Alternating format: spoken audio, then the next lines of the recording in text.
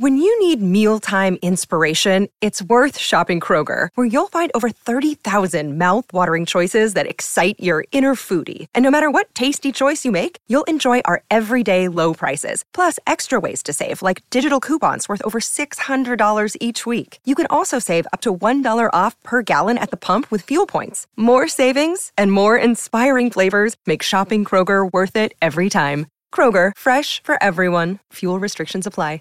When you visit Arizona, time is measured in moments, not minutes.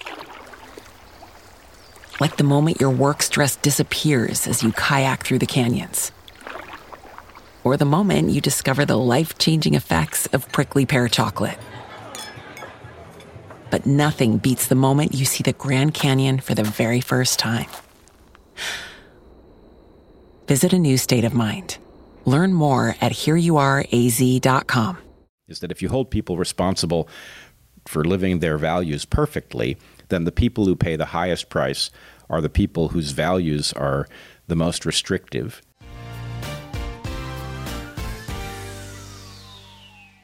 Brett, so good to have you here. Thank you for coming on the cast. Gentlemen, thanks for having me. I'm really excited about this. Yes, so I wanted to begin by asking you, I've been a person, and a lot of my friends have been of the mindset that you shouldn't watch the news, that it gets in the way of productive, useful work, and also of feeling empowered in the world, that there are just things that are occurring that are too big, and I'm much better off to focus on my family, community, and any sort of private venture that I might have. Your podcast has recently moved me in the direction of becoming more aware of large social trends that I may or may not need to become involved in. And I'm curious, one, is that the case, that we need people like myself who have been more apolitical to get involved with what is happening today in the world? And if that is the case, how do we know when those times occur and when it is better to step back and go, you know what, I'm going to focus on my small life, build a business, and donate to the charities that I can help with? Man, what a beautiful question.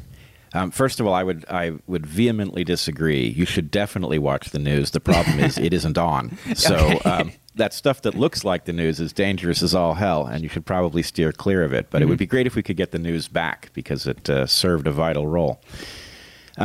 As for whether or not people like yourself who have deliberately tuned out of these toxic channels need to step back in other places, I can tell you from watching a bit of your podcast that you're doing a marvelous job of threading that needle, and B, that yes, I think a lot of us are being brought back into the system in places we never expected to be, because it's an all hands on deck moment. And so finding a way to be part of the solution is something that I think many people are feeling called to, and you clearly are, and I wouldn't question it too much. Got it. So I live in a crowded area in Santa Monica, and if I walk down the street on any given day, there's going to be someone shouting about the end of the world, insisting that I repent for whatever sort of religious reason they have. If I go onto the internet, I can find fringe ideas of all kind, and similar to this idea, it seems to me the right mode of operating the world to tune these sorts of things out.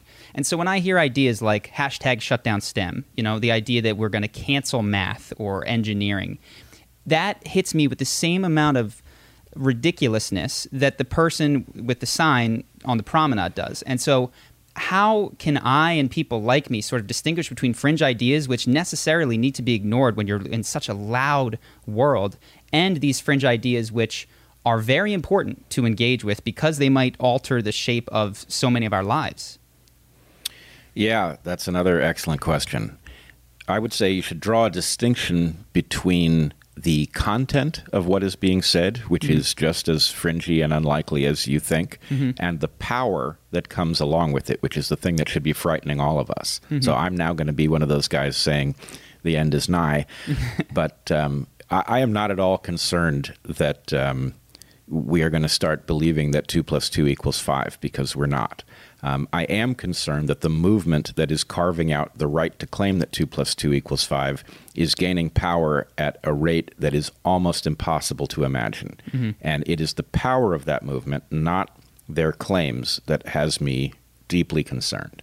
Got it. And so how did you know that? I mean, you were so prescient and so early at Evergreen in seeing the sorts of things that were happening in this groundswell, and it's been an idea that's been beaten to death. But I saw you the first time on the Joe Rogan Experience, and I think my reaction to you was the same as everyone's else, which I thought you were an interesting and eloquent speaker, ultimately concerned with the problems of a small liberal college, which would never break out into the world because it was so patently anathema to what I experience in my day-to-day life. And I think this is another difficulty that I'm having, which is that when I speak to people on planet Earth in 3D, I do not encounter the types of radical ideas that are so commonplace on the internet.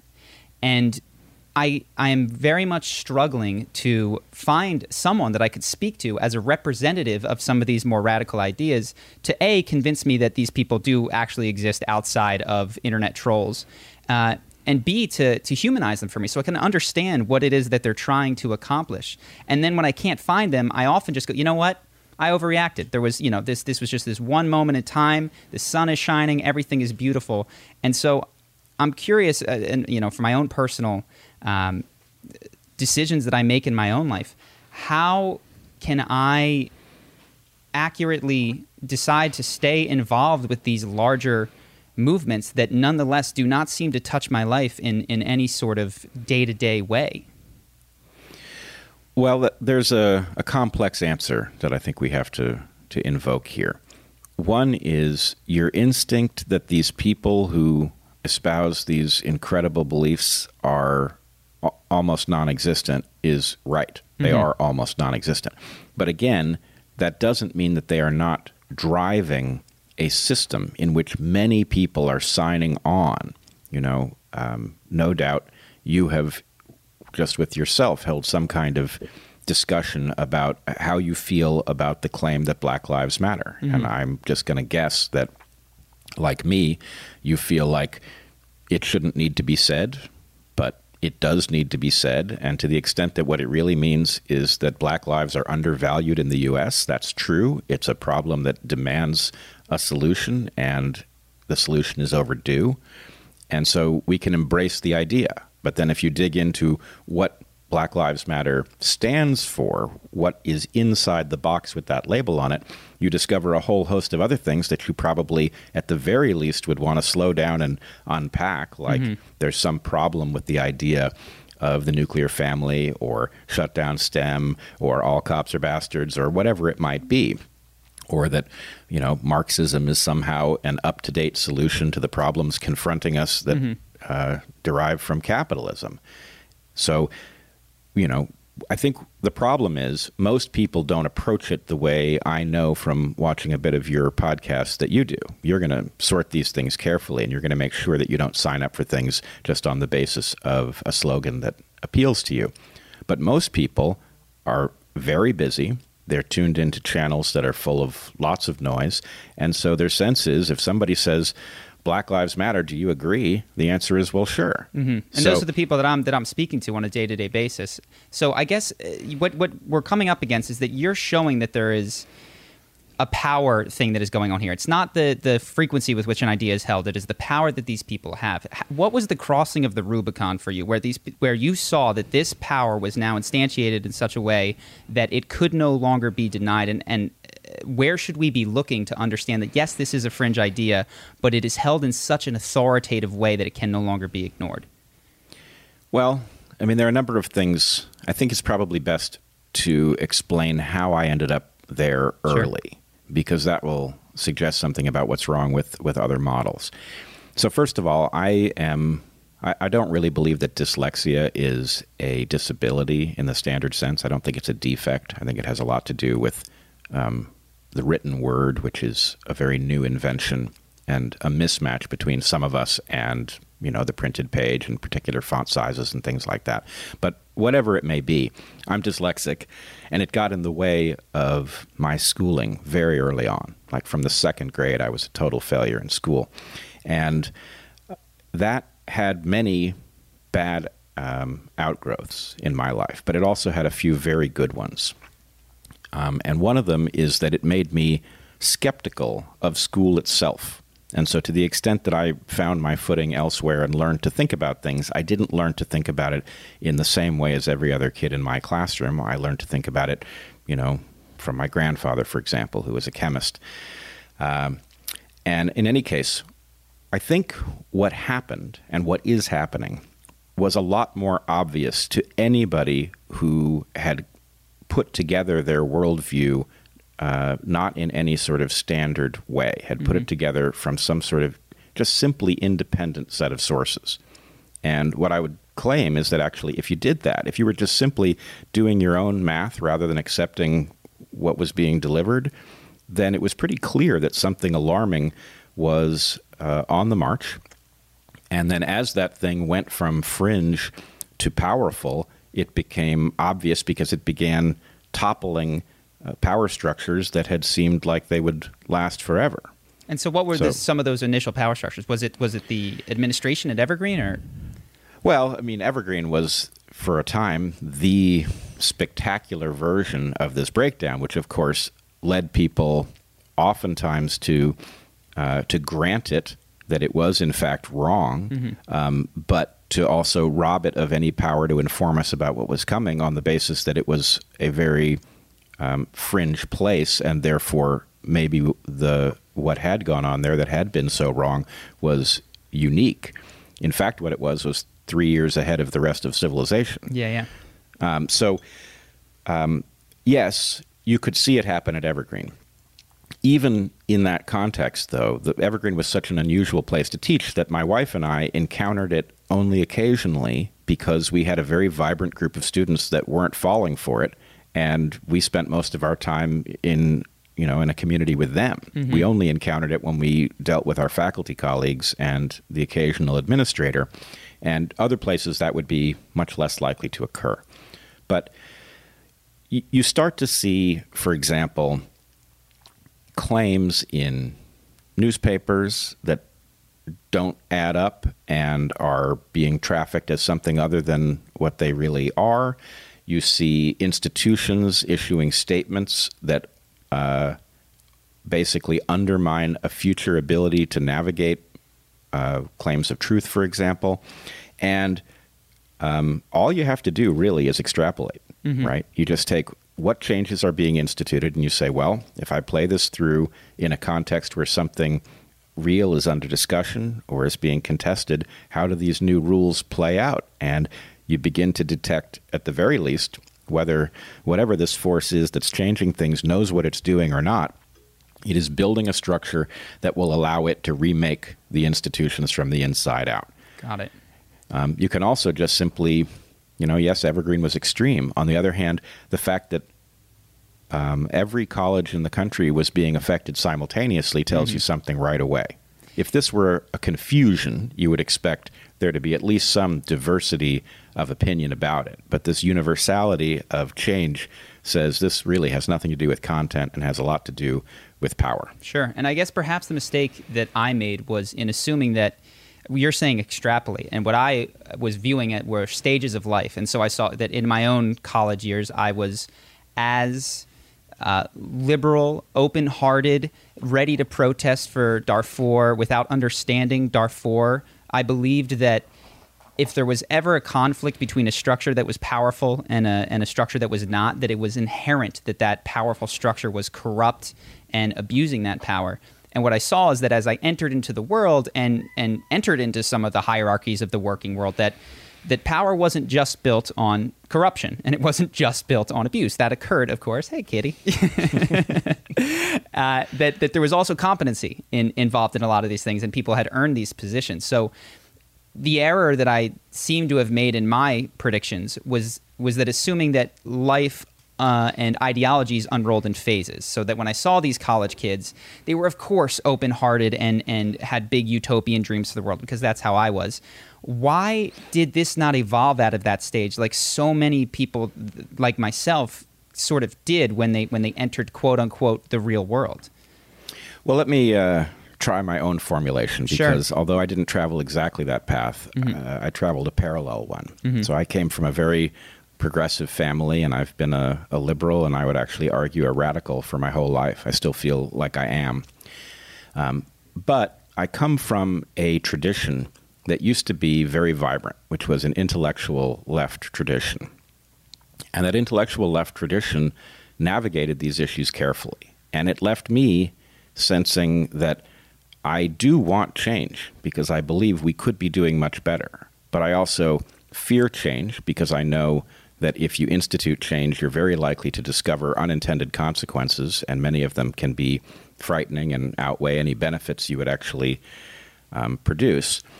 But, as an adult, I realized that the honorable thing, it's one thing to be a progressive because you believe change must happen. It's another thing to assume that that will always be the case. There comes a point at which you have achieved something so good that to change it in order to make it better is actually an error, right? You're not going to drive it to perfection. Utopia, as I've argued elsewhere, is the worst idea humans ever had.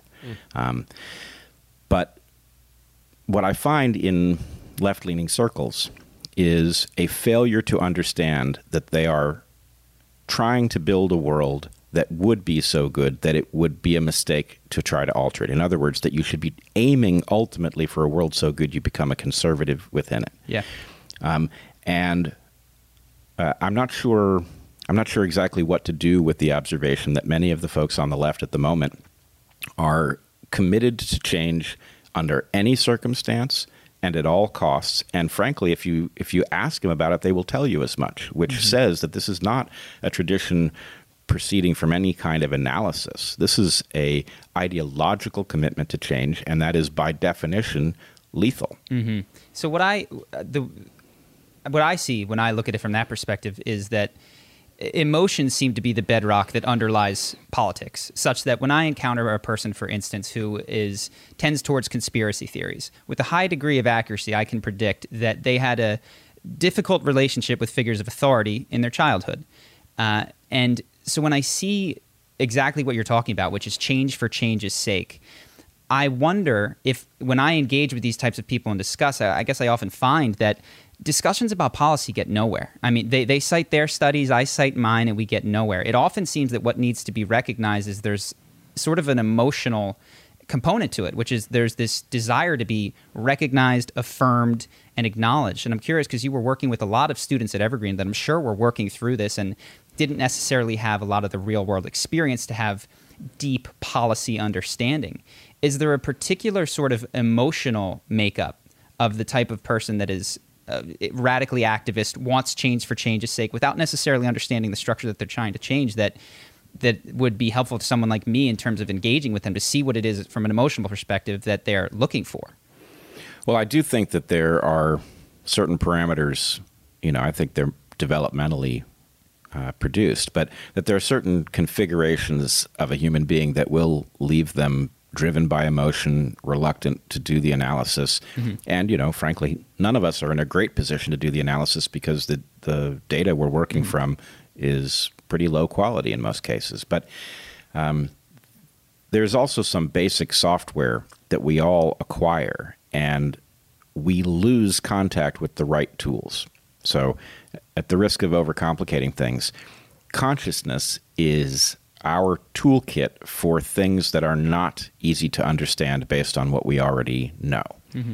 And so the question is, for most people, the trigger to processing something consciously is set way too high. In other words, you rarely are able to raise a question with somebody in such a way that they will actively say, well, let me think about why I believe what I believe and whether there might be an error in it. So what you're running into is a kind of subconscious reflexive reaction that's based on an intuition, right? And those intuition can be excellent if it's really well tutored, or it can be really low quality if the thing that built the intuition was not representative. But the danger for all of us is that our friends and neighbors are very prone in general to stay out of conscious analysis and default to other things that they find more comforting. And so what I hear in what you're saying, I hear a conscious mind, and I hear you even engaging other people's lack of consciousness in a conscious way. Why do they feel that way? Why do I have such a hard time reaching such people? And I guess the final thing I would say about it is that I did learn in the classroom over the course of 15 years that the key to reaching people has to do with triggering them to go into this other mindset. Once somebody is engaging you consciously, there's all kinds of progress you can make. Until they do, there's very little. So the thing that one has to do is come at them in a way that is surprising enough that they don't have a ready-made answer.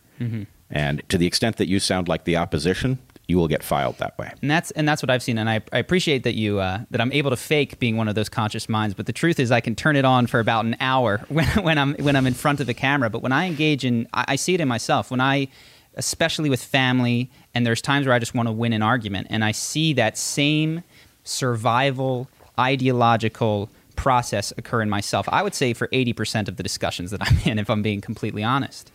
And what it seems to me as I've done my own internal, therapy and work, and I'm into psychedelics for the purposes of sort of unraveling some of that trauma, is that as I unravel some of the trauma, I am more capable of being more conscious more often.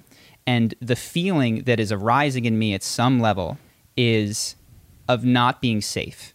And so when I'm in an environment where I lock down and I all of a sudden need to win the argument, it's because some part of me doesn't feel safe. Either I don't feel respected, I feel overlooked, or I need to assert some kind of power in order to regain control. And so what I've seen is that I actually have an assistant who is an Evergreen alum. And so she had sent out a lot of messages to Evergreen people about, what we should ask you. And some of the things came back were highly inappropriate and unkind. But she didn't have a strong opinion, but I could see that early in the conversation with her that there was a sense that we were opposite. But it was only when I sort of said, okay, take a deep breath. She needs time to express. And also she raises good points. And if you can recognize that, she's going to feel more safe. And then by the end of it, we get, you know what? If me and Brett sat down, we probably agree on 99% of the things. So it seems to me that when people engage in these political discussions at policy level, there's a more foundational piece of perhaps safety and respect that is being completely overlooked. And I fear that the tools which we now use to engage in political discourse, the technology that we have made it so easy to blow past safety and respect. And so I don't know how to get it back on track other than these long-form conversations, quite frankly. It's the only thing, and it's why we do this podcast. It's not incredibly lucrative or anything like that for us. Well, I agree, and I also find the podcast thing surprising and very hopeful. But, there's this piece of video, and believe me, I did not see the event coming, but this piece of video that brought me to public attention, where I'm confronted in the hallway by 50 students I'd never met, claiming that I was a racist, and I attempt to engage them because that's what I did. Confused college students were basically a hazard of my profession, and I was more than ready to talk with them. They were not more than ready to talk with me, interestingly. But in that piece of tape, I heard myself say something, and in real time, I couldn't believe that this is what I was choosing to say at that moment. But nonetheless, it's what came out of my mouth. And I said that I was interested in dialectic, not debate. And that the difference was in a dialectic, the purpose was to use disagreement to figure out what's true rather than to win. This is exactly what you're looking for, right? To the extent that you are in a conversation where the purpose is winning, there's very little point. You will maybe discover some loophole in what your interlocutor is saying or something like that, but you won't discover anything new. Whereas it sounds like in your conversation with your assistant, actually you went from a perception that you might be in very different places to an agreement that probably most of what was being debated wasn't actually at issue. And that's exactly what we need. We need it everywhere. My feeling is life is too short. I never want to be in another debate, like not even a single one, right? It's all dialectic from here on out if I can arrange it, because if I'm wrong, I want to know how I'm wrong as quickly as I can possibly figure that out. I don't want to win. I want to lose, and I want to get past it and then start being right again. So one of the things that I've been contending with is this idea that, yes, if you want a dialectic, I always, as a philosophy major, assumed, okay, the way to dialectic is via logic. And what I am seeing as I encounter people is that a critical component is emotional quotient, is understanding people, is making them feel safe. And there are times at which, and I'll give you an example, one of the questions that my assistant really wanted me to ask you, if there was anything that you regretted about the Evergreen, how you conducted yourself. And I'm not saying that necessarily you ought to or you should, but it seems like those kinds of concessions, which are these emotional mea culpas of, you know what, you're right, I was a bit rude to you,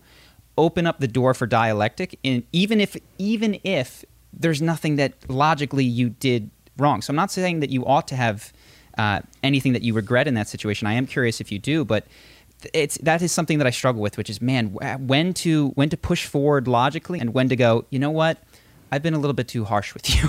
I've been a little bit unkind or a little bit rough. And I see you're making a really good point. You have good intentions. So I guess two questions there. One, is there anything that you wish you would handle differently in Evergreen? And then how do you handle the emotional component of the dialectic so that people do feel like they can achieve truth or aim at truth at least?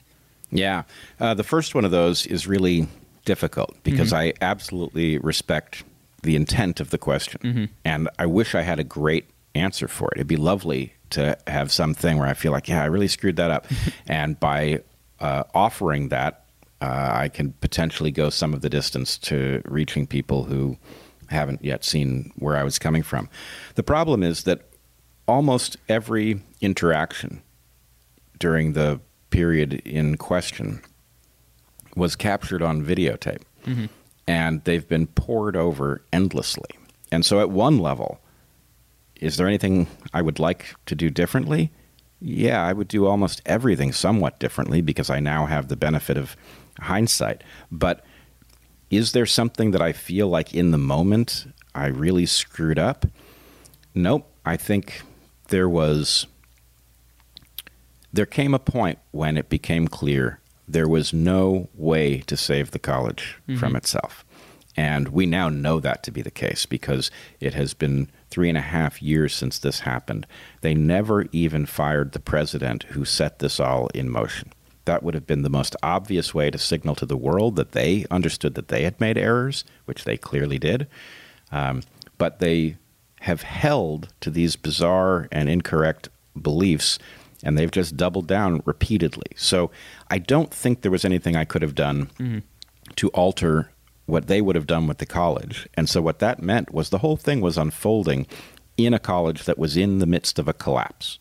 And, you know, there are several instances where I was confronted by students, again, students I didn't know, who did engage me. And I actually think it went pretty well. Yeah. I believe I saw recognition in people's eyes that they were actually realizing that the story they'd been fed about me was incorrect. But then they would go back to some group that I couldn't see, and they would lose whatever they had come to understand, right? There was this force that punished them for even considering the possibility that they didn't have it all right. In that situation, there isn't a whole heck of a lot you can do. And so what I ultimately did was I broke out of the framework. If the framework was inside of Evergreen, then they were going to snuff me out and they were going to stigmatize me and say that they had gotten rid of a bad professor who harbored racist beliefs or something like that. By breaking out of that framework, the story was different, and the story isn't perfect as the world understands it, but it's pretty accurate. It's interesting, right? Because her one of the big grievances that the people that she had asked said was the move to talk to Fox News was what upset them the most, because in that worldview, Fox News is the speaker box of of all that is bad, and maybe perhaps I'm exaggerating, but of course I said I imagine that Brett had taken measures in the system that he was operating in order to discuss this as a quote unquote family or community, and that was met with some resistance. Well, what's more, I did absolutely everything I could to get this properly discussed internally, as you suggest. Then, when the protest came to my classroom and then quickly devolved into riots, I didn't go to Fox News. Fox News came to me. You know who didn't come to me? CNN. The New York Times didn't come to me. CBS didn't come to me. MSNBC didn't come to me. And so if I had chosen Fox News as the place to take this story out of the Evergreen context, that would be one thing. But I didn't choose it. What happened was the left-leaning press did not want to report the story because it went against their narrative. And the right-leaning press did want to report the story because it fit their narrative. That's not on me. Yeah. right? I had to break this out of the context of Evergreen in order to get a fair hearing. And, I've also been taken to task over the Tucker Carlson appearance because he misrepresented what had taken place. So the protesters chose to focus on Day of Absence, which was a protest that occurred annually at Evergreen and then was reversed in 2017. White people were asked not to come to campus. And in introducing me, Tucker Carlson said white people were forced not to come to campus, which was not true. Mm-hmm. I didn't say it. I did fail to correct him. I'm not 100% certain whether or not my sitting in the studio and hearing the intro, I actually was able to hear the part that needed correction, but let's say that I was. I failed to correct it. I then went back to Fox News a second time because I had heard so many people say that I had an obligation to correct that and that I had failed to do so. So I did another interview with Carlson, and I did correct it, and nobody has ever mentioned it. I have never once seen anybody say, at least Brett went back and fixed the error. And so, I don't want to stay on this. I want to start moving towards 2020, but it seems that one of the most difficult things that we're encountering is the sense that the person that you are in an argument or a debate with is a monster, and that the confirmation bias kicks in so strong such that, he was on Fox News, that's enough to nail him to the cross, but, okay, he did his best to correct the error. That's not enough to absolve him. And I engage in it. I guess before we get to Unity 2020, you've talked about rent seekers. You've talked about those who hoard opportunity. And while I definitely want to hear more about the rent seeking, one of my concerns when any class or group of people is sort of made to be the problem, I get nervous because what I've often seen is that it is, the line between good and evil runs through every human heart. And if you can find rent-seeking behavior in that 1%, you can find it in yourself. You'll find nepotism in the lowest of low classes as well. And it appears to me that the only way to holistically deal with these problems, while politics and policy is a short-term stop measure, is to figure out how to root out those problems in yourself, even at the lowest level, and then to lead by example to teach other people how to do that. So a couple questions here. One, when you say rent-seeking behavior, what exactly are you talking about? And then two, where might we find it in our own lives? Where could we undergo the difficult steps of rooting it out in our own lives? And then for me, I could have some moral authority to look at the private equity guys and say, hey, don't do that anymore. I've taken the hard steps to get it out of my life. I'm going to show you, or at least be an example of how you can do that. Oh, this is great, but it might take a little unpacking. Okay. So first of all, rent-seeking behavior is essentially, it is the derivation of revenue without productivity. In other words, if the iconic example, economists are not going to like this as the iconic example, but the iconic example might be warlords who have control over a road and extract a toll for passing by. Mm-hmm. They didn't build the road. What they're doing is just simply extracting revenue without adding anything. The problem, and first of all, I resonate with what you're saying about demonizing people. Mm-hmm. One of the reasons I've chosen to talk about rent-seeking as the problem is that it is not a group of people, right? Now, I do say rent seekers, but mm-hmm. it's a self-defined issue. If I've categorized somebody as rent-seeking, and it turns out that they're actually being productive in some way that I can't see, that's fine. I'm defining the problem as rent-seeking behavior, and the problem is therefore people who engage in rent-seeking, many of whom don't know they're doing it, though. And another thing I've said is that many people are wealthy as a result of productive behavior, but not all of their fortune is the result of that productive behavior. In other words, once you have wealth, that wealth often finds ways to seek rent, and therefore people tend to be hybrids, right? Mm-hmm. Now, the place I disagree with you is in the question of finding it in yourself to avoid this behavior. That may or may not be the right instinct, depending upon what sort of rent-seeking behavior we're talking about. So I would say it exists in anybody who has an investment portfolio. Your money is rent-seeking while you're sleeping. Mm-hmm. Can't help it. Can I ask a clarifying question here? Because sure. What I've set up with the power of the internet is a digital business that essentially makes money if I sleep. We sell access to a course to help people be more confident and charismatic. I've made that course. It exists, and we call it scale in the world of internet. But certainly, I am no longer having to put in value into that asset for it to generate rents for me. So does that qualify as rent-seeking behavior, given that my productivity could stop, but my income would not from that? That's a really good question, and there's something deep to be sorted there. I can't say in any particular instance, but I can say that there is a point at which you are simply profiting from scale, where you have not introduced something new, and that this ends up very quickly in rent-seeking behavior, which is exactly why we have laws about monopolies, for example. The point at which the monopoly is simply going to profit from all things in the neighborhood is not desirable because it doesn't motivate anybody to generate anything new. Yes. So, yes, there is something of that nature, but whether or not you're across the threshold that we should identify as rent-seeking is a different question. Well, interestingly, amongst my group of friends, it seems like the dream, at least as we're sort of tentatively defining it, is to achieve rent-seeker status, which is to say to have a quantity of wealth such that you would never need to work again, or to have a system of assets that produces for you. So I definitely want to hear more. I see opportunities in my own life to think about this more deeply, and certainly in my friends who have been even more successful. And I have a financier right over here who wants to hop in. I just have two questions. Is rent-seeking always value destructive? Or can you have rent-seeking behavior that's good for the world? And so, for instance, if I in one day could create something where I distribute it to every person, and every person just takes a pill and it cures them of cancer, heart disease, whatever, but it took me one day of work, but I profit off it every day because every day the whole world sends me a penny in exchange for the pill. Am I rent-seeking? And if so, is that bad, that in one day's work I cured the world's diseases? So this is a great question.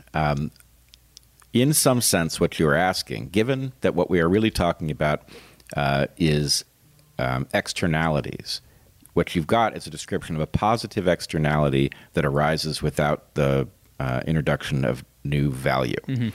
And what I would say is the reason to identify rent-seeking is not inherently about negatives.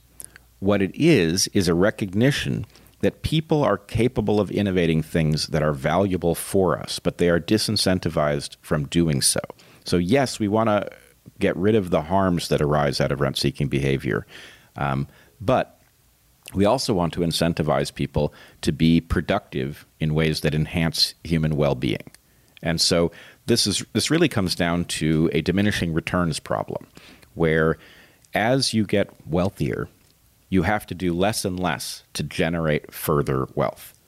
That means that all sorts of people, especially people who have demonstrated the capacity to bring value into the world that made them wealthy, are disincentivized from producing new and valuable things, even as they are sometimes incentivized to produce things that are actually harmful.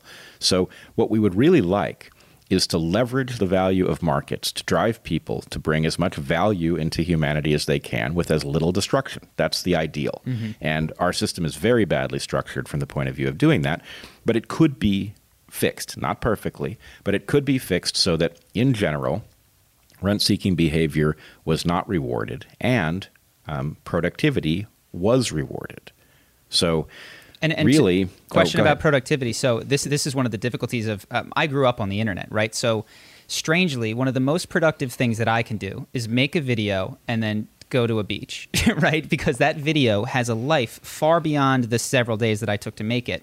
And one of the least productive things I could do would be any sort of one-on-one continuous labor. And so I think, correct me if I'm wrong in saying that, it seems like one area where we agree is that we want a system that incentivizes the production of value. And it doesn't necessarily need to be every day. Like if Ben said, if somebody can cure cancer in a day, like please do that. That can be your contribution to humanity. Such that perhaps it's not just that rent-seeking behavior is bad. It's that any system which places the economy and earning of rents and incomes above doing good in the world is the problem. But there are other rent-seeking behaviors which could coincide with appropriate behavior that we would love to see more of in the economy. Yeah, this is great. So Okay. I used to, I had a little lesson that I taught students in which my point was, you've been told work is good. Work is not good. That's work is the opposite of good. 100%, Right? 100%. To the extent that you can bring something of value into the world with less work, please do so. So anyway, we're in 100% agreement. If you can produce value while sitting on a beach, great. That's awesome. We should all seek exactly such things. And hopefully, you're sitting on a beach time isn't completely idle either. Hopefully it's, generative in some way. That would be, if all of the work we did didn't feel like work, but was nonetheless productive, that would be a very desirable state of affairs. I do want to go back to something with reference to your last question, because I think it is really the most salient point.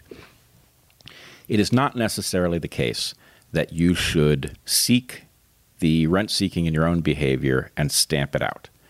And I know this is counterintuitive, but I did a TED Talk some years ago called The Personal Responsibility Vortex.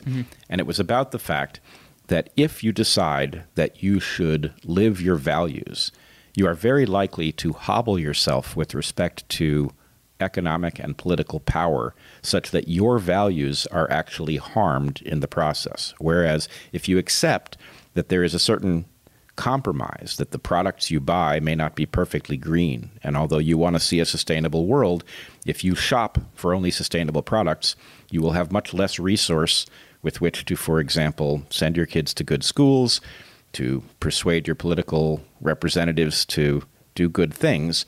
So the question really is one of opportunity cost. Given the effort you have to deploy, what is the way to spend that effort that realizes your values at scale in the most effective way possible? And it probably isn't living your values at home. That said, this is not licensed to be perfectly amoral in your personal life. You have to draw a line somewhere. There are things you won't do, even if they would be remunerative. And there are things you will do, even though you would prefer a world in which they didn't pay. Got it.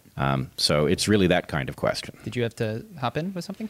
Yeah, my only question would be, I would think that most people would describe themselves that way, such that if everyone were evaluating themselves, everyone would say they were a good person. I think in the same way that Hitler would say he was a good person, doing good for the world. And so then there's another world where other people get to judge your behavior to decide if you're a rent seeker who's value destructive, or if you've compromised, but in the end of the day, you're creating value for the world. Like the CEO of Philip Morris, for instance, who donates a ton of money, but, selling cigarettes or something like that. But that also seems dangerous to externalize that to a jury that gets to decide whether you're living morally or not. And so I'm curious, when you allow people not to live by their values, but to compromise in a way that they think is best for themselves and the world, if that's not actually what everyone's already doing, that's leading to the results that we're potentially being critical of. Well, first of all, I think empirically speaking, everybody does not believe that they are doing good for the world. I think this is part of the mythology, and people believe it more than they should. But I think if you ask people, you'd get more candor, especially if you ask them in an environment where they're free to be candid without it coming back to haunt them. Some anonymous environment. Interesting. But nonetheless, this is again going to be a diminishing returns problem, which is to say we must live by our values. Should you live by your values internal to your family? Yes, you should. Should you live by your values with respect to the products you buy? Almost certainly not perfectly, right? There's going to be some place, and it may be you're living 80% of your values, but you may, like I, believe that pesticides are extremely dangerous to the environment, and they are radically altering it in a way that is extremely destructive. But the cost of organic shampoo is potentially too high, and the added value to the world may be too low in that case. And to the extent that what you really want to do is challenge the use of pesticides, that is much more effectively done at the level of regulation, and it's also the right level to do it. So in some sense, the conversation that we are having ultimately argues for the reinvention of something that used to be called government. Yeah. Right? That in effect, government is the manifestation of the values that we agree on being instituted in a fair and equitable way rather than apportioned in some arbitrary way in which the best people pay the highest price. That's really the point about the personal responsibility vortex, is that if you hold people responsible for living their values perfectly, then the people who pay the highest price are the people whose values are the most restrictive And that means that civilization evolves away from those values because the people who are least encumbered have the most power and influence. Interesting. And we don't want that world. Yeah, I think it's partially because I'm a philosophy major that my government has always been this Kantian ideal that acts in a way such that you could will that everyone would behave in this way. And so even though people won't all buy organic shampoo and put the pesticides out of business, and that's kind of been my model. So this is definitely something for me to think about. Obviously, I've not been perfect at living that model. I would never claim to be. Well, but imagine for a second that government got serious about simply internalizing the cost of each product so that it was included in the price. Mm-hmm. If that's all you did, then we would end up with cheaper organic shampoos. Impact. Yeah, we'd end up with green products. Mm-hmm. We would end up with pesticides that were less destructive and more effective. All of the things would be properly incentivized. Now, I'm not saying that that's an easy job to do or even plausible, but I am saying if that was the only intervention you could make, suddenly the market would start solving all of the problems that people on the right tend to think it already does. Mm-hmm. So at some point, if I'm understanding you correctly, rather than it reflecting going, you know what, I need to reduce my own personal footprint, it might make more sense to donate to a campaign like Unity 2020 that you're interested in, or to redirect that time, effort, and finances into a collective movement, even if it's a small piece of that collective movement.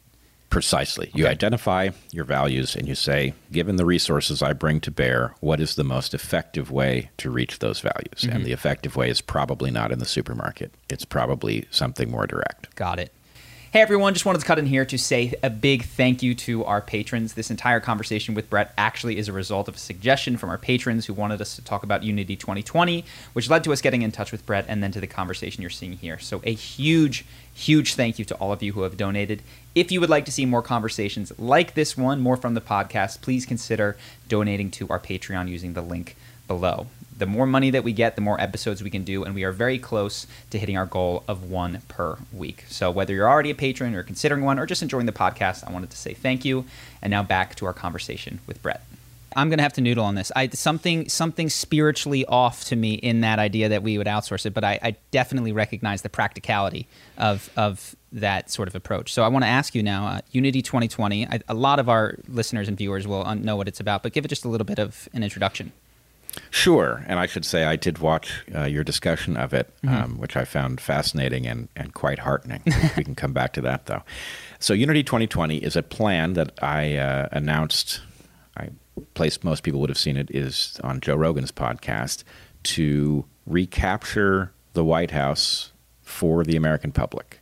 And the idea is that there are certain obstacles to recapturing it from the major parties, and that we could address those obstacles structurally.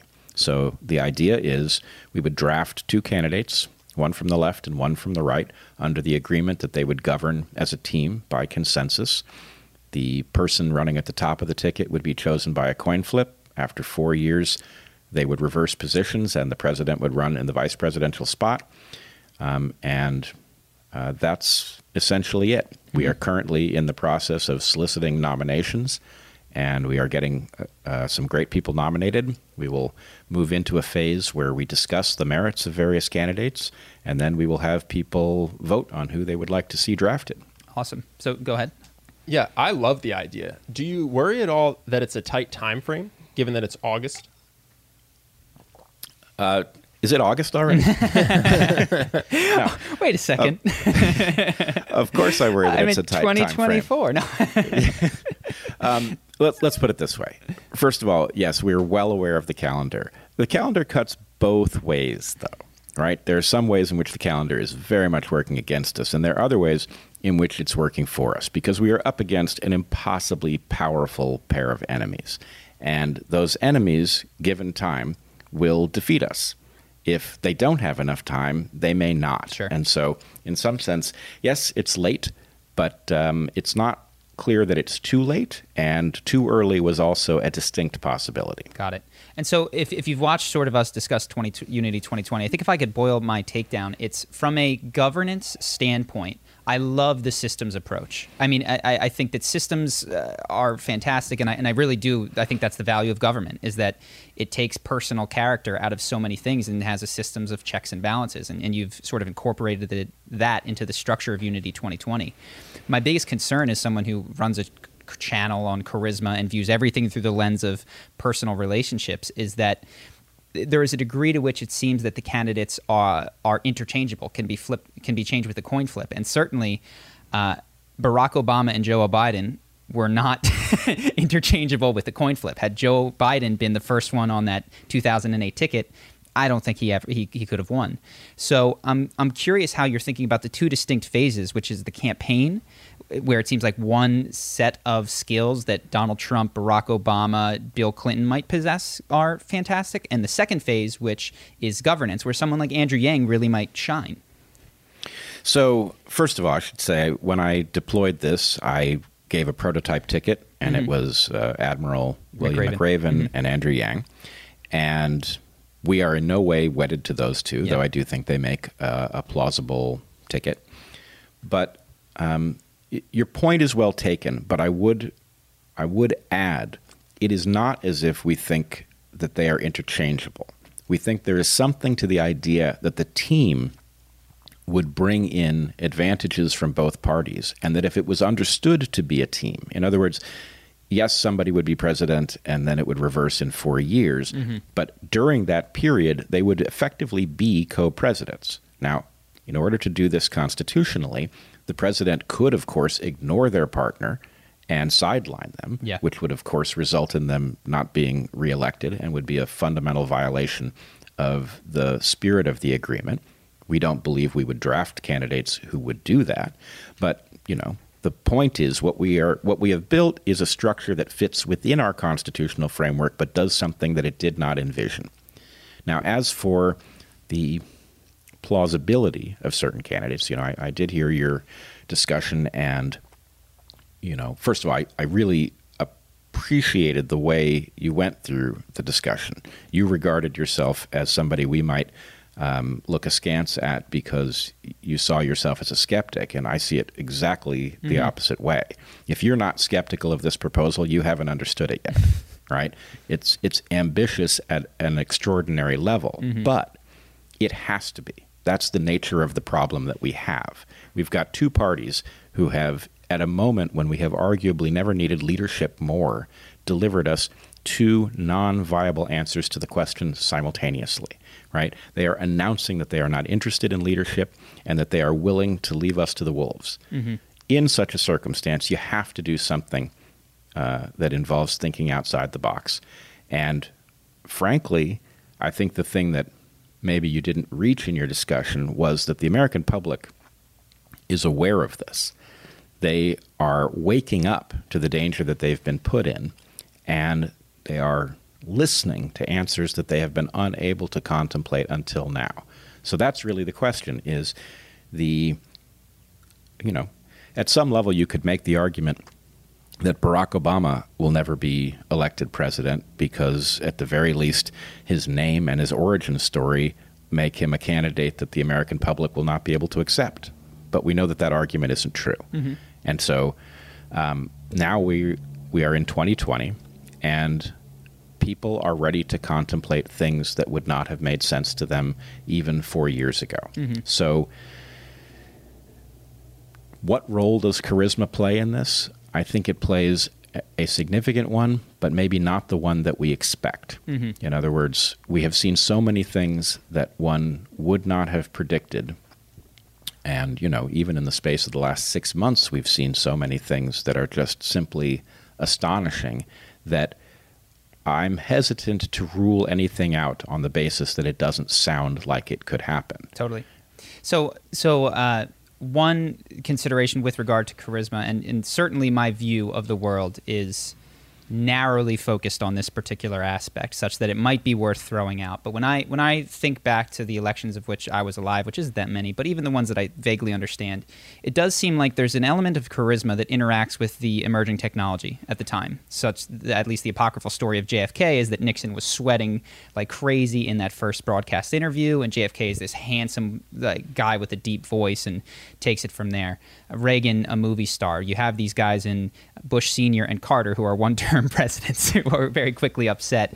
Bill Clinton in the town hall, right? They've got this meeting. He approaches this woman, connects with her on this level, and I believe he was not the incumbent president. He came in and took it over. George Bush and Gore, Bush edges him out in the Electoral College as well, and then Obama is an incredible orator. Finally, we arrive at Trump, who seemed to, I believe he was one of the first presidents in the last, I don't know how many years, who won the election by spending so much less money because he was able to hijack the 24 hours news cycle and get billions of dollars worth of coverage. So when I say charisma, it's not just, is this a likable person, of which I would say many people would say Donald Trump is not. It's, does their brand of attention-grabbing, sloganeering, etc., jive well with the dominant technology of the era? And so one of my concerns, for instance, with Andrew Yang was when his mic cut at the debate, he did not make a stink. He allowed that opportunity to go by. And I go, you know what? You might be likable, you might be all of these things, but something in your makeup does not understand the importance of this moment from a technological scale perspective. You need to slam your fist or do something in order to call attention to yourself. So I'm curious to the degree to which this is something you think about, or if you think that, I'm just a guy with a hammer and all I see is nails everywhere. Well, I would again emphasize the uniqueness of this moment makes all sorts of things possible that we don't anticipate. Mm-hmm. I agree with you about Yang's failure in that moment. Mm-hmm. And I think actually this is something we have now seen with him several times in a row. Mm-hmm. He endorsed Biden and then apparently signed some pledge not to run against him. He expected to speak at the Democratic National Convention and has been snubbed. And so my hope with Andrew is that he is going to wake up to what structure he has partnered with and realize that this has nothing to do with the Democratic Party that he grew up with. This is a parasite that has invaded that party and is going to take advantage of him and spit him out in the end. But he's nothing if not smart. Yeah. And the pattern is unmistakable. He will get it sooner or later. And he also doesn't lack for courage. So my guess is at the point he does recognize what this structure is, he will rebel against it because he's patriotic and that's the right thing to do. Mm-hmm. But I also think this is an argument in favor of something like the governance team structure that Unity 2020 has proposed, because in some sense, it's very difficult for any of us to navigate these things alone. The ability to figure out what one is supposed to do in such a circumstance, it's not simple. And those of us who are succeeding in this unlikely and unique environment, I think, very frequently do have partners that are capable of filling in our blind spots for us. Mm-hmm. I would also just simply point out, though, that, and your question anticipates this, but the Nixon situation, interfacing with television for the first time in a presidential election in this way, we are in a new phase. We are in a moment in which podcasts are competing. I wholeheartedly agree with this. And so the point is, how likely is Joe Rogan, right? Mm-hmm. He's very likely in retrospect. Mm-hmm. Going forward, it's hard to imagine that you could predict the degree to which he has earned a large audience and gained their trust and been able to navigate very difficult topics. He's able to be wrong in public and have his audience be understanding of it. In any case, I think in that moment, none of us know what the calculation is. Mm-hmm. And my hope is that the deeper explorations that are able to happen, obviously Joe Rogan is one level of this experience, but even the conversation we're having right now is a relatively deep dive into some difficult issues, the outgrowth of which is fundamental questions of how we are to be governed. And I think people are ready. They don't want to do the sitcom version anymore. They want to do, a much deeper exploration that results in government actually serving their interests. Yeah. And so I could say, I mean, the idea of Unity 2020, of course, I'd like to see the candidates, even personally. I'm into it. I like it from a personal perspective. And all of this is meant in the vein of constructive, useful, helpful criticism. So what I guess I would just hope, it sounds like your understanding for me is that in addition to being a patriot and agreeing to this sort of system, I do think that a personality, at least in one of these candidates, that is capable of being the Joe Rogan to the podcast world or the Donald Trump to the 24-hour news cycle is a necessary component of winning 80 million votes. And I'm not saying that it couldn't be Andrew Yang or that Andrew couldn't adjust, but one of my disappointments in watching his campaign was, as we sort of mentioned, these opportunities sort of were there, and he was almost too soft-spoken, kind, and expected to be passed the stick and to talk, right?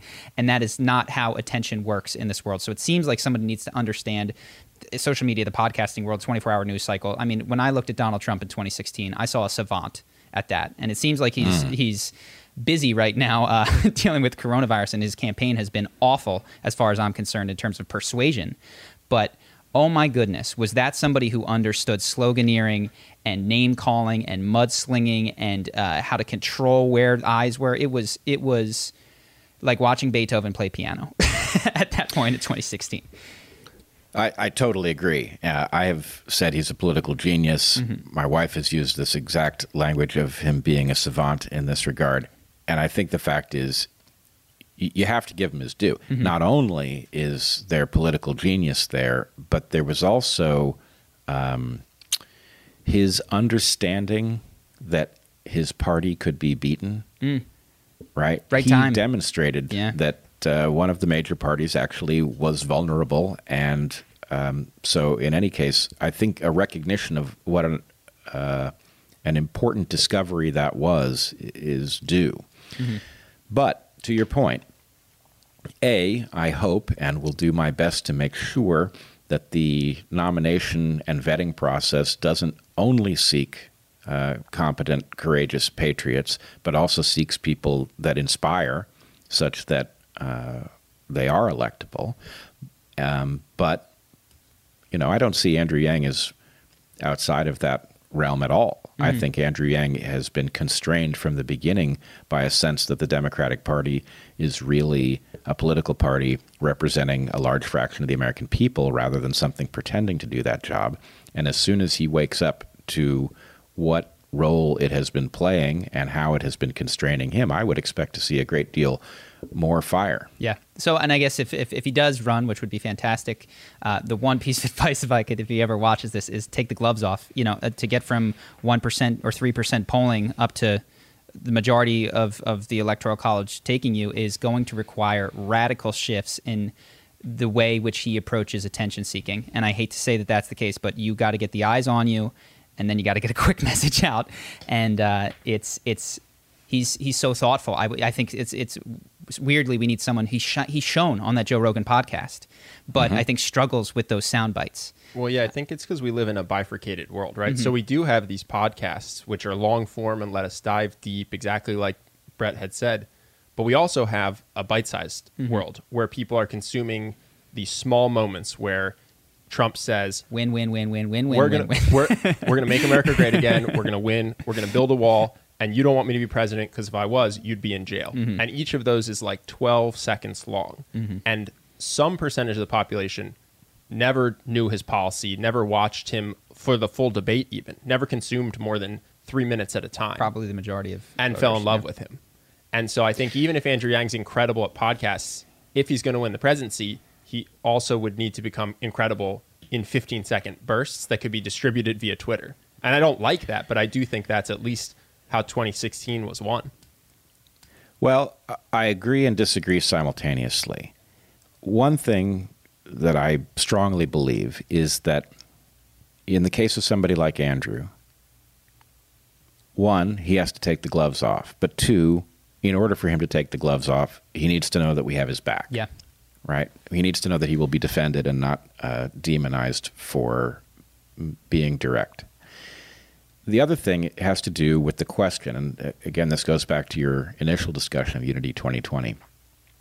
I agree that it is important to be able to summarize these things succinctly, and that one danger is that this is a plan that appeals more to people who do want to spend hours unpacking it and analyzing it rather than people who want to just viscerally resonate with things.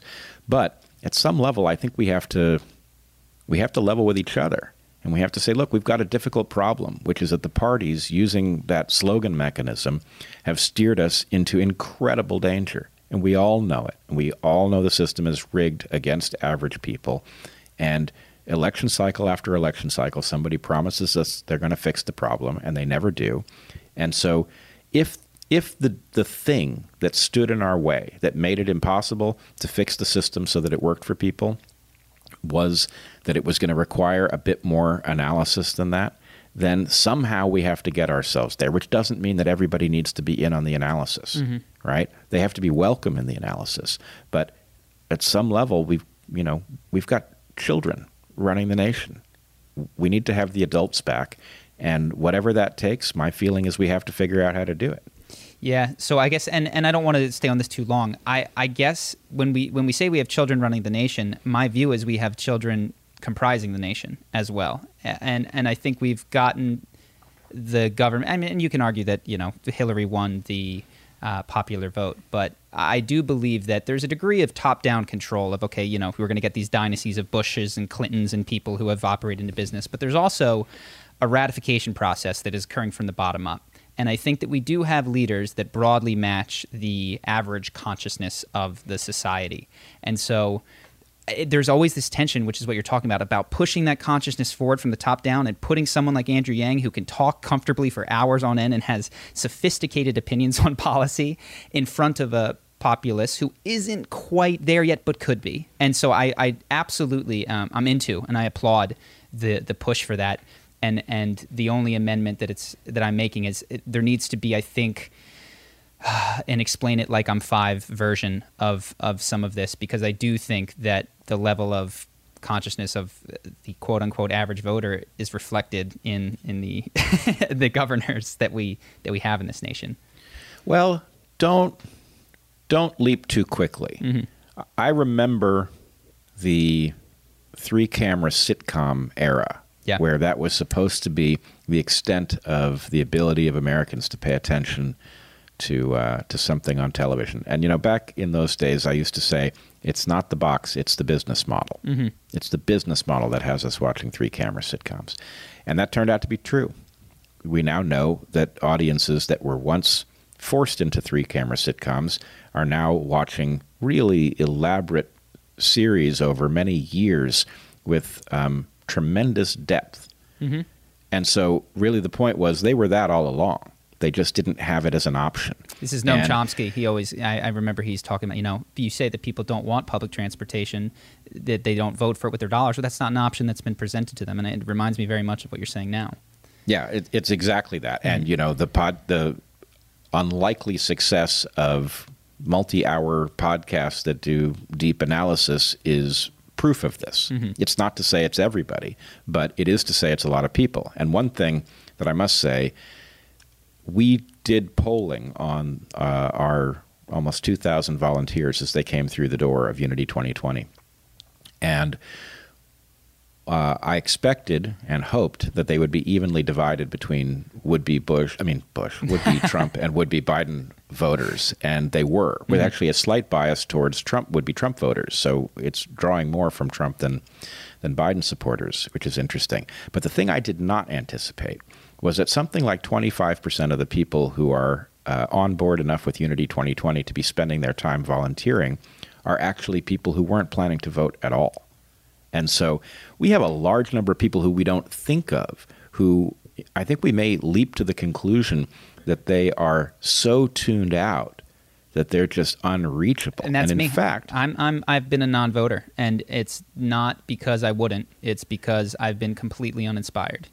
well, that's perfect then, because you're obviously somebody who's deeply engaged, at least in how the world functions, and certainly willing to think about it, and to take some risk doing it in public.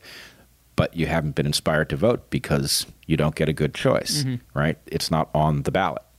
But the point is, some fraction of those who don't vote really are disaffected and unreachable, and some large fraction of them are not. They are rebelling against a system that is rigged against them. So to the extent that Unity 2020 is a plan that seems to be reaching a good number of those people and reactivating them because it does provide some kind of plausible hope, this is exactly what we need in order to reinvigorate the discussion. Well, even beyond that, what I'll say is, I mean, obviously, I hope that it works out. But from a perspective of winning even if you lose, you have inspired me in the sense that it never was even conceived of in my head that I would, really take the time to vote, because I could just help more people by doing anything, quite frankly. And then secondarily, participate, perhaps in the future, at a larger degree in governance or something. I'm not saying that I will, but the fact that you are an approachable person that I've seen on the Joe Rogan Experience, that has done smaller shows like ours, but is taking a crack at something visionary and big, is I do think you win even if you lose, because there are people out there like me that are watching that are going, you know what, like, you don't have to be a shining Donald Trump star in order to make these kinds of large impacts. You can be a professor from a state college. So I think that's amazing, and I'm glad that you're doing it. Well, I have to say, the best part about it, and not just Unity 2020, but the whole process that brought me to this, is that it has introduced me to a huge number of extremely decent, interesting, dynamic people that I never would have met otherwise, who are watching they're effectively watching the same frightening movie that I am, and they are moved to do something about it. And none of us know whether we're going to be able to do something about it. But I will say, even if we're not, the simple fact of finding each other is a very rewarding, emotionally positive experience. And I wouldn't trade it for anything. Yeah. Well, thank you for doing it. So I know you've got to go just a little bit, but I wanted to ask you, I watched a previous podcast of yours where you, I guess, foreshadowed the selection of Kamala Harris. And said, there's a world, hold on, it's 2 steps, I'm not crazy, where we have President Harris. And 1 step down, right? So I'm curious. I know very little about Kamala Harris. Didn't seem that it was important to, because, of course, she was out of the race at the time that there was a nominee. So is this a step in the right direction, the wrong direction, or is it more of the same? You've mentioned that she had intersectional background. I'm curious what you make of her. Oh, well, I think she is, I have privately called her the DNC incarnate, that she is like a living, breathing manifestation of what the Democratic National Committee sees, wants. And so watching her nominated is a reflection of just how deep the rot in the party is and how much it's going to force its answer down our throat unless we reject it at the polls. And, of course, we've already done that once, but we rejected it in favor of Donald Trump. And so, in any case, the fact that the party wouldn't have learned the lesson of 2016, the fact that it swears up and down that the only important thing is that we beat Donald Trump, and then it gives us absolutely feeble candidates with which to do it. Why are we not shouting at the party? How dare you do this at a moment when you tell us this is so important? If beating Donald Trump is so important, then they should have put their own interests aside, and they should have given us candidates that inspired people, irrespective of whether they match the vision of the DNC. This is just proof positive they don't believe their own rhetoric. Would you have been more heartened by the DNC had Bernie Sanders received the nomination? Oh, that was never going to happen. Okay. That was never going to happen, because the thing about Bernie Sanders and Andrew Yang and Tulsi Gabbard is that they are actually interested in meaningful change. And so the point was, The DNC exists to prevent meaningful change. And it wasn't going to put any of those people on the ticket because, especially in light of Joe Biden's obvious decrepitude, the person they put on the ticket in the second position is very likely to end up as president. So the DNC in 2016, it was clear that they feared Sanders more than Trump. And I would say the same thing governs their thinking to this day. Got it. So one more question before we have to wrap, and I appreciate so much you coming on. You've talked about the difference between influencers and leaders and how we live in a society where people that would traditionally be pushed into or choose passive leadership are now internet influencers. I'm curious, one, what you meant, because though I hate the word, I guess if I had to be one of those things, I would be an influencer. And I'm curious if you think, or just even personally, what could I do or someone do that would be more leadership focused and perhaps better for society at large that is not getting done by the influencing?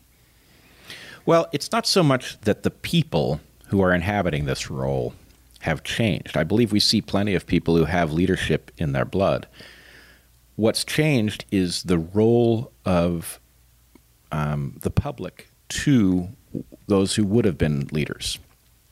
By shifting them into the role of influencer, it's very easy to turn them off at the point that they say something tough. And the thing that we need from our leaders is we need for them to be able to tell us things that we need to know rather than things that we want to hear. They also play a vital role in being able to disavow low-quality thinking and proposals. So the fact that the Black Lives Matter movement, for example, doesn't really have leaders is tremendously confusing, because when people attack, for example, the nuclear family, a leader could say, actually, that doesn't speak for us. That speaks for them. But this movement is strictly about the undervaluing of black lives. If a leader could say that, then I could be comfortable signing on and saying, well, I am in favor of black lives being properly valued, and I am also in favor of the nuclear family, and there's no conflict there. But by leaving it up to each person to decide what the movement means, because there's no leader to tell us what it actually stands for, everybody is seeing what they want to see. And, that goes for people who are demonizing as well as those who are lionizing. And the key to this is simply an actual person who can speak for the movement. So is that a symptom of technology, almost democratizing power to have one's ideas ratified, such that there are no necessarily social media leaders, because whatever meme or abolish the police, defund the police catches traction, that is almost this grassroots will of the digital people? Yeah, I think we are learning many things about novel hazards, and the internet has been fantastic. It's been a disaster all at the same time. And one of the things that it's done is it's taken a lot of roles that existed and reimagined them. And it's done so very frequently in ways that make no sense because there are no conservation rules. So, for example, the relationship between a friend online and a friend in the real world is not a straightforward translation, because in the real world, if you sought to have a huge number of friends, you would do very poorly by all of them. Friendship actually has costs, and so you tend to have a manageable number of friends, which allows you to treat them all well, which allows them to continue participating in the relationship. If you can have an indefinitely large number of friends, friend doesn't mean anything. And so what happened, the transition from leader to influencer that I've identified, is a little bit like the transition from friend to friend, right? And, in some cases, this has been positive. The fact that you and I are having a conversation that is as if face-to-face and that an indefinitely large number of people can listen in on it, that is a positive outgrowth. Now, does it have negative consequences? It may. But the fact that all of these new roles have been built arbitrarily is something we need to be wary of, because there will be many places where we've done ourselves harm and we don't even realize it. Got it. And so fundamentally, it sounds like one of those big differences between friend and influencer and leader, as you mentioned, is the ability to deliver conflicting worldviews or to displease you and have that relationship maintained. And what we have now is infinite freedom of choice, such that the second that I feel it, I'll watch something on YouTube that doesn't match my worldview, and I will want to turn it off. I do not want to listen to it. And if it's debate, I will skip to the part of the video where my side is represented and winning. And it seems that what I've tried to do is to sit there and grit my teeth through the things which I don't want to hear, as at least some personal step to not just get locked into this technologically supported confirmation bias where I am 100% certain, because I've never even encountered anybody who disagrees with me. 100%. The ability, you know what it really is?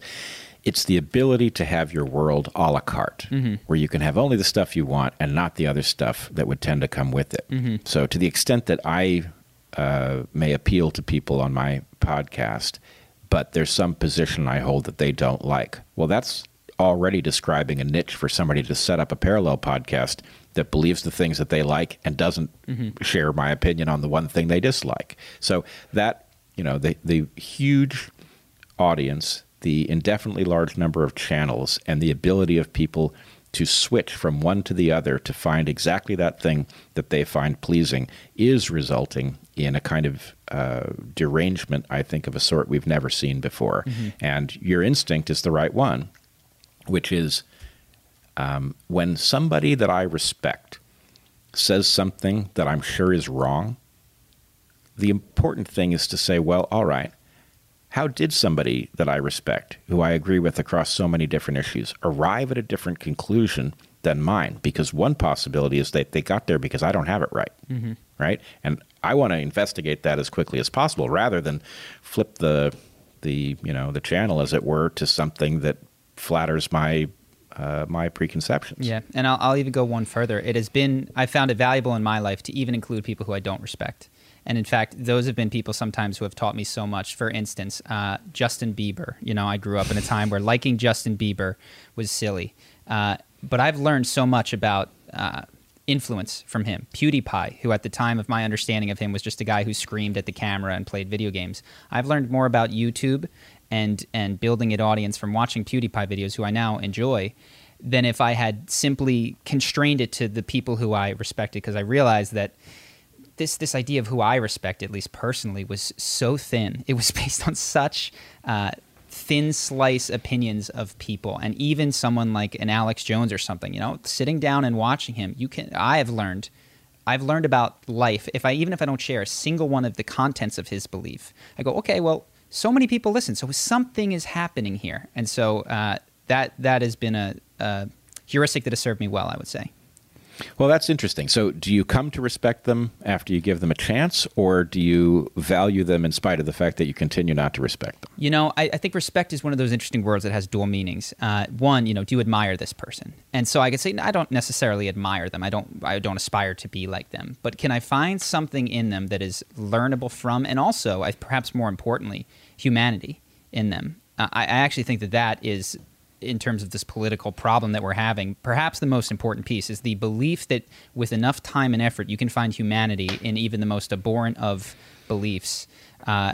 Perhaps I've not encountered enough psychopaths, but it's proven. It's been almost every time that I commit myself to it, I'm capable of it. Well, it's funny. As you were saying this, I was going to admonish you that the problem is you're right until you get to the category of psychopaths or sociopaths.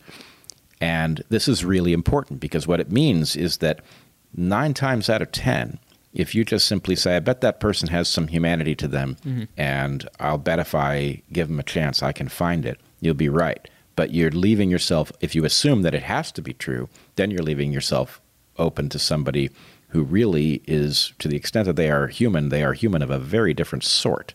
And one that you cannot anticipate how they will view things, because your mind really it's not motivated in the same way. Sure. So, yes, we should all give people the benefit of the doubt with respect to their humanity. And in general, it is there. But wow, should you be ready to protect yourself when you find the occasional person who is of a very differently motivated type. Absolutely. And so the last thing, because I've said this now 3 times, last thing. One thing, I've absolutely had a fantastic time talking to you. And one thing that I'm going to try to do on our podcast that I would love to see you do as well is, my gosh, if we could find one of the founders of Black Lives Matter and get them to sit down in an hour-and-a-half conversation with you and talk, I would love to see that. I don't know that it can happen, but unfortunately, it seems that it's so easy to get 2 people who agree with one another. I've seen interviews with the founders of Black Lives Matter, but they're always with someone who agrees with their approach and that they say that they're trained in Marxist ideology and that goes through without a question. And what I am trying to create on our podcast, we've had a handful of disagreements, but largely are in agreement, is a space where people with wildly differing beliefs can sit down and have a conversation. Now, I am dead set against this movement based on the fact that it's advocating for things that I believe will lead the nation into a terrible disaster. But it doesn't mean that, as we've started, obviously the idea that Black lives are undervalued in the U.S. is true, has been true since the inception, and demands that it's a problem that demands it be addressed. So there's a lot of basis to have that conversation. It is hard to arrange. I did see it once. There's a very good podcast by my friend John Wood Jr., who had Bob Woodson and Duke Newsom on together, and they had a very interesting, quite confrontational discussion about the nature of Black Lives Matter, and I would recommend people look it up. It's probably on braverangels.org. Cool. I'll check that out. Yeah, I'm definitely interested. I'll wrap there. Ben, anything that you wanted to say before we rock? No. Brett, thank you so much for coming on with us. It's been a treat. You're someone that I've been watching at this point for 2 or 3 years, and I appreciated you on Joe Rogan. I appreciated you brokering that discussion between Sam Harris and Jordan Peterson, which was exactly the type of conversation about disagreements that I would like to see. And I hope you keep doing it. And good luck with Unity 2020. Great. This has been a real pleasure. I appreciate it. I would just ask people, come find us at articlesofunity.org. You can find our other outgrowths from there. You can join us on one of our campfires, which are live discussions that we hold with interesting people. And you can find Heather and me on the Dark Horse podcast. Is there any petition or thing that you would like people to sign regarding Unity 2020 at this point? Well, I think the most important thing is that they come to the website, maybe sign up for our Twitter handle, follow Articles of Unity, at Articles of Unity on Twitter, and then join us for our events, feed questions to us that we can ask our guests, just participate, because really that's the core of this thing. At this point, it is absolutely grassroots. If you have spare time, you can join our army of marvelously patriotic volunteers, and I'm telling you, it is the most amazing group of people. And it's worth it all on its own. Mm-hmm. Check out the Dark Horse podcast, guys. I'm a big watcher, and you'll see where I crib a lot of my ideas from. So, all right, Brett, thank you so much for coming on. Cool. Thanks for having me. Take care. When you need mealtime inspiration, it's worth shopping Kroger, where you'll find over 30,000 mouth-watering choices that excite your inner foodie. And no matter what tasty choice you make, you'll enjoy our everyday low prices, plus extra ways to save, like digital coupons worth over $600 each week. You can also save up to $1 off per gallon at the pump with fuel points. More savings and more inspiring flavors make shopping Kroger worth it every time. Kroger, fresh for everyone. Fuel restrictions apply.